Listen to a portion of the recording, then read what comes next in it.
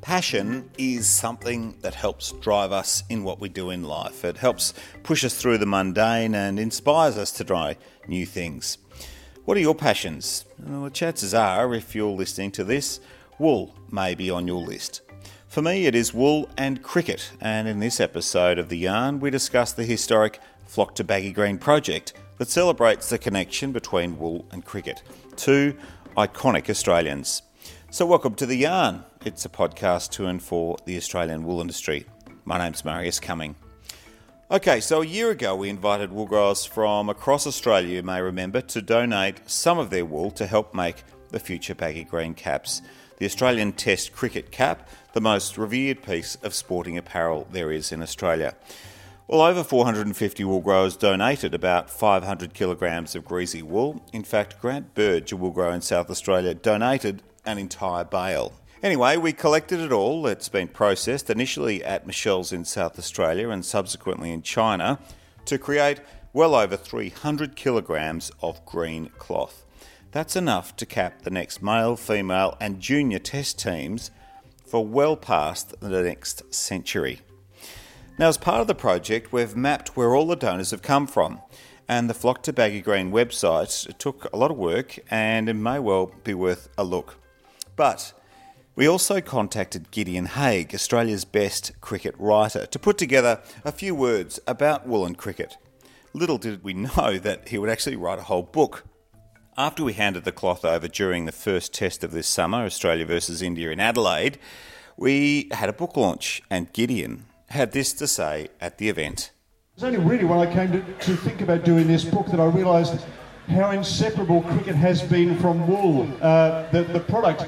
I mean, at the weekend, it was back in Melbourne, hard to believe now, but I wore a knitted woolen sleeveless sweater under a woolen cable knit. I mean, it was absolutely freezing. It was a classic day of Melbourne club cricket.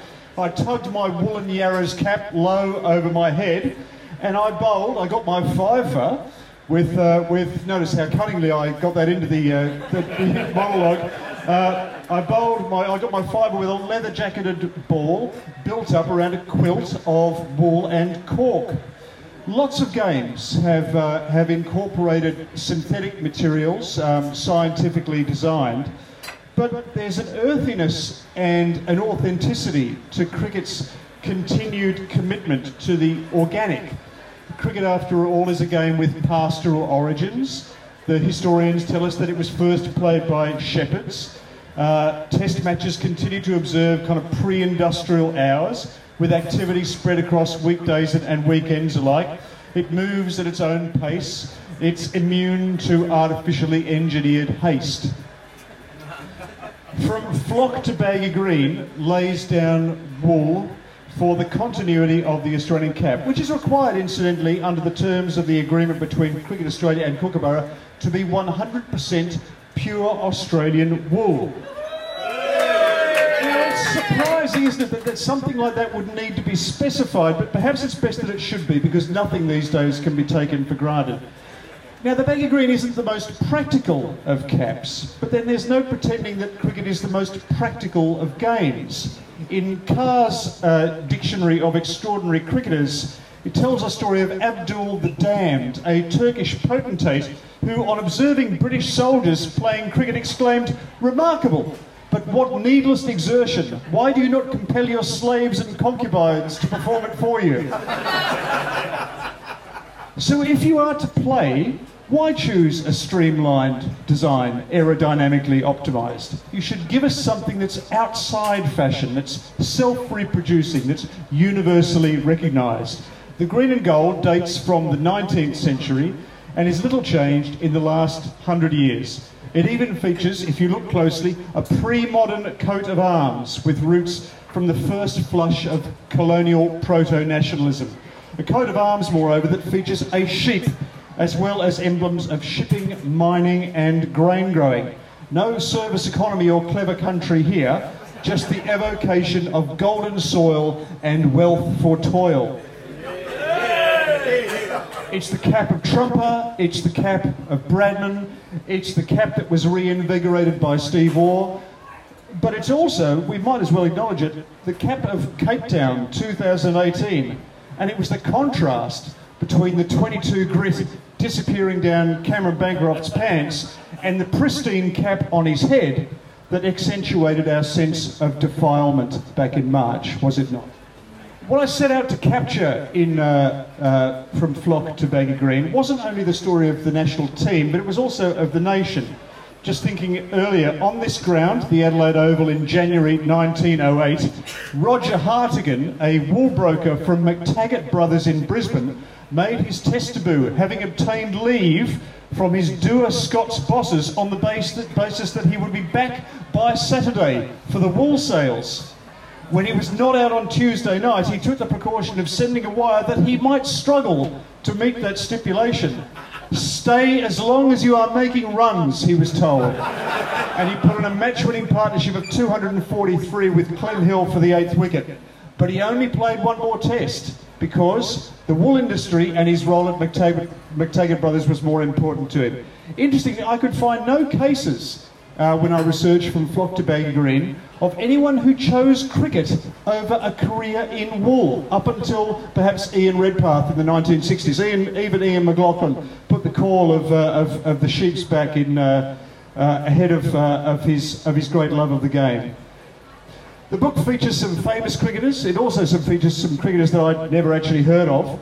It features some famous games, also a multiplicity of games played by and within the wool industry itself, for the field and the fleece have long been naturally adjacent. What underlies, I think, is our national good fortune. We indulge our love of sport as an outcome of our economic endowments, to which wool has been, over the course of Australian history, a major contributor. Exhibit 1, I might point out to you, the Ashes, we know, was a bequest of the household of Sir William Clark at his estate, Rupertswood, where the fashionable English amateur team of 1882-83 spent their leisure moments. Now, what was the source of Sir William Clark's wealth? But wool. He was a wealthy landowner. You can associate the onset of the Ashes, or the inception of the Ashes, with the wealth that Australia has gained from the wool industry. Flash forward to December 2014, when Tony Abbott hosted Narendra Modi for the first time in Australia. What was the venue? It was the MCG, and the gifts that we offered were garments made from Australian wool and illustrated cricket bats. India was a suitable recipient. It's the second largest market for Australian wool, and effectively, thanks to the Indian Premier League, the largest market for Australian cricketers. So if the old sometimes these days is considered to be archaic, then I hope that cricket and wool will continue their long, rhapsodic, anachronistic, but deeply charming relationship for many, many years to come. Thanks very much.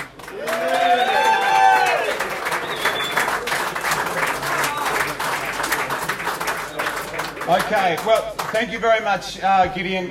Please come and get a book, but this monologue and this little chat is also simulcast on The Yarn, the podcast. Due to budget cuts, we have to do 2 for 1 for that. So please talk about The Yarn. Gideon, if I could just ask one question. The reason that we created Flock to Baggy Green was to thrust wool back into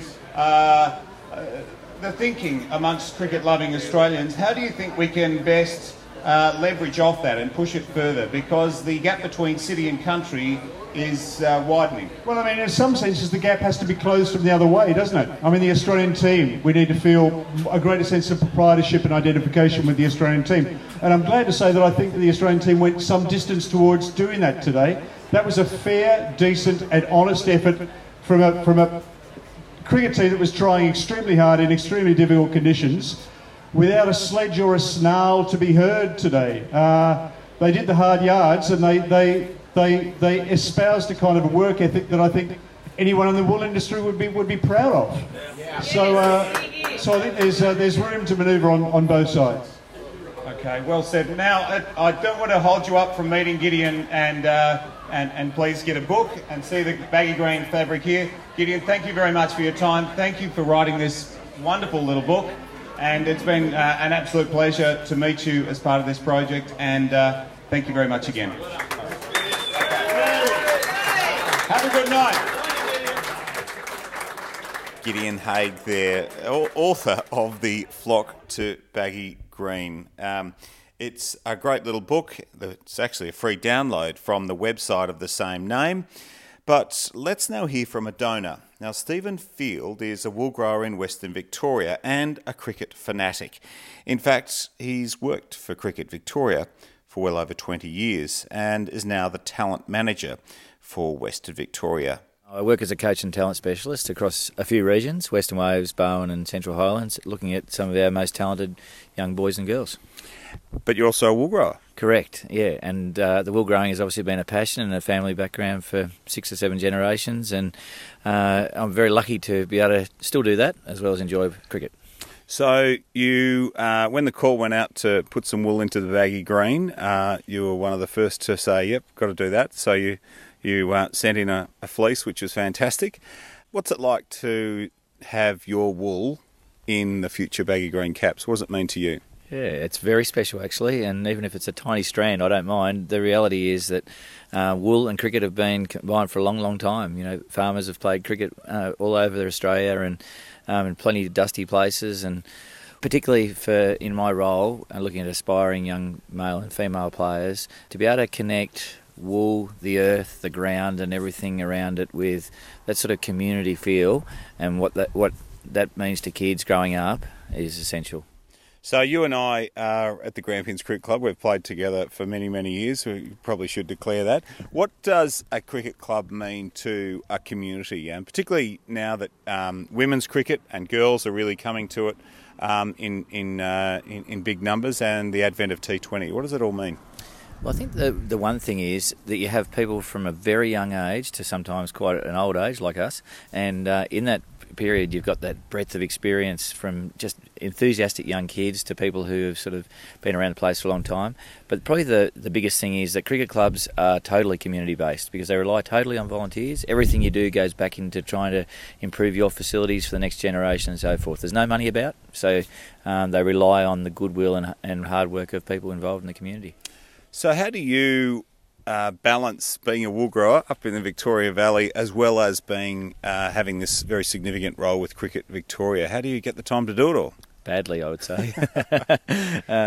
It's just long hours, I suppose, is one part. But when you love something, it doesn't really matter, does it? So both of them, in a way, are a hobby, even though they obviously take a lot of time. So just working with young people for a start, that inspires you to keep on doing it because you see improvement. You see people who progress to higher levels and things like that, but also just the youngest kid who is able to play a cover drive. That's exciting enough. And in terms of wool, I just love the feel of it and I love being out there because it's a way of sort of grounding yourself and spending some time thinking about things. Yeah, well, you've come to the cricket club tonight. You've been crutching all day. You've got to go and pen up again. So it's very much you're the perfect intersection. Now, when we handed over the baggy green cloth last Thursday, you were on the ground. What was it like? It was pretty hot, but what was it like to be out there? Well, I felt like an imposter, to be frank, because there's plenty of people who are more worthy than I to be out there. And as a wool grower, I'm a very small wool grower. But in terms of cricket, I have contributed a lot of my life to that and loved every bit of it. So it was a real thrill. And to see the actual cap handed over was a pretty significant moment. Being part of it. All right. Well, thank you for everything you've done for cricket locally, Stephen. It's been amazing watching it firsthand. We're here at this amazing oval in Dunkeld in Western Victoria, which is right at the base of Mount Sturgeon, which is an inspiration for a lot of people and a lot of young kids that want to play here. How many juniors are here now? Well, on a Thursday night, we see about 90 kids. If you look right through from the Woolworths program, through all our boys and girls teams, that we'd have 80 or 90 kids training here on a Thursday night. Amazing, yeah. And football is a big part of country communities. And how can you compete with football? Because football dominates on many senses. I mean, there's kids that are training already. It's crazy. It is. I think clubs just have to offer a good experience, and I'm sure that in a club like ours, you could argue that the community recognises how much work we put in as volunteers to try and grow and develop the younger players here. So that trust is returned by them supporting us with their children. Fantastic. Well, thanks for coming over to Adelaide to hand over the baggy green cloth and for everything you've done with cricket, for cricket locally. You weren't an imposter at all. You were very much at home out there, and it was funny because I should just declare, you got out there and you knew a few people from Cricket Australia. So, Steve, what are you doing here? So it was a fitting result, and thanks for being part of it, mate. It's a pleasure, and hopefully there's a few more fifers out on this ground for you, Marius. Don't know about that, but anyway, it's all good fun. Thanks for joining us, and thanks for having a yarn. Pleasure, mate. Thank you. Stephen Field there, woolgrower, cricketer and donor to the Flock to Baggy Green project. Have a look at that website. It has taken a lot of work and we're very proud of it. And you can see that Stephen is featured there on the map of Australia with many, many others. So that is the yarn, a special edition of this yarn. I hope you've enjoyed it. From me, Marius Cumming, thank you very much for your company. Please write a review. Send your friends to the podcast. It's great to share. And always give us some feedback at theyarn@wool.com. Thanks again. Catch you soon.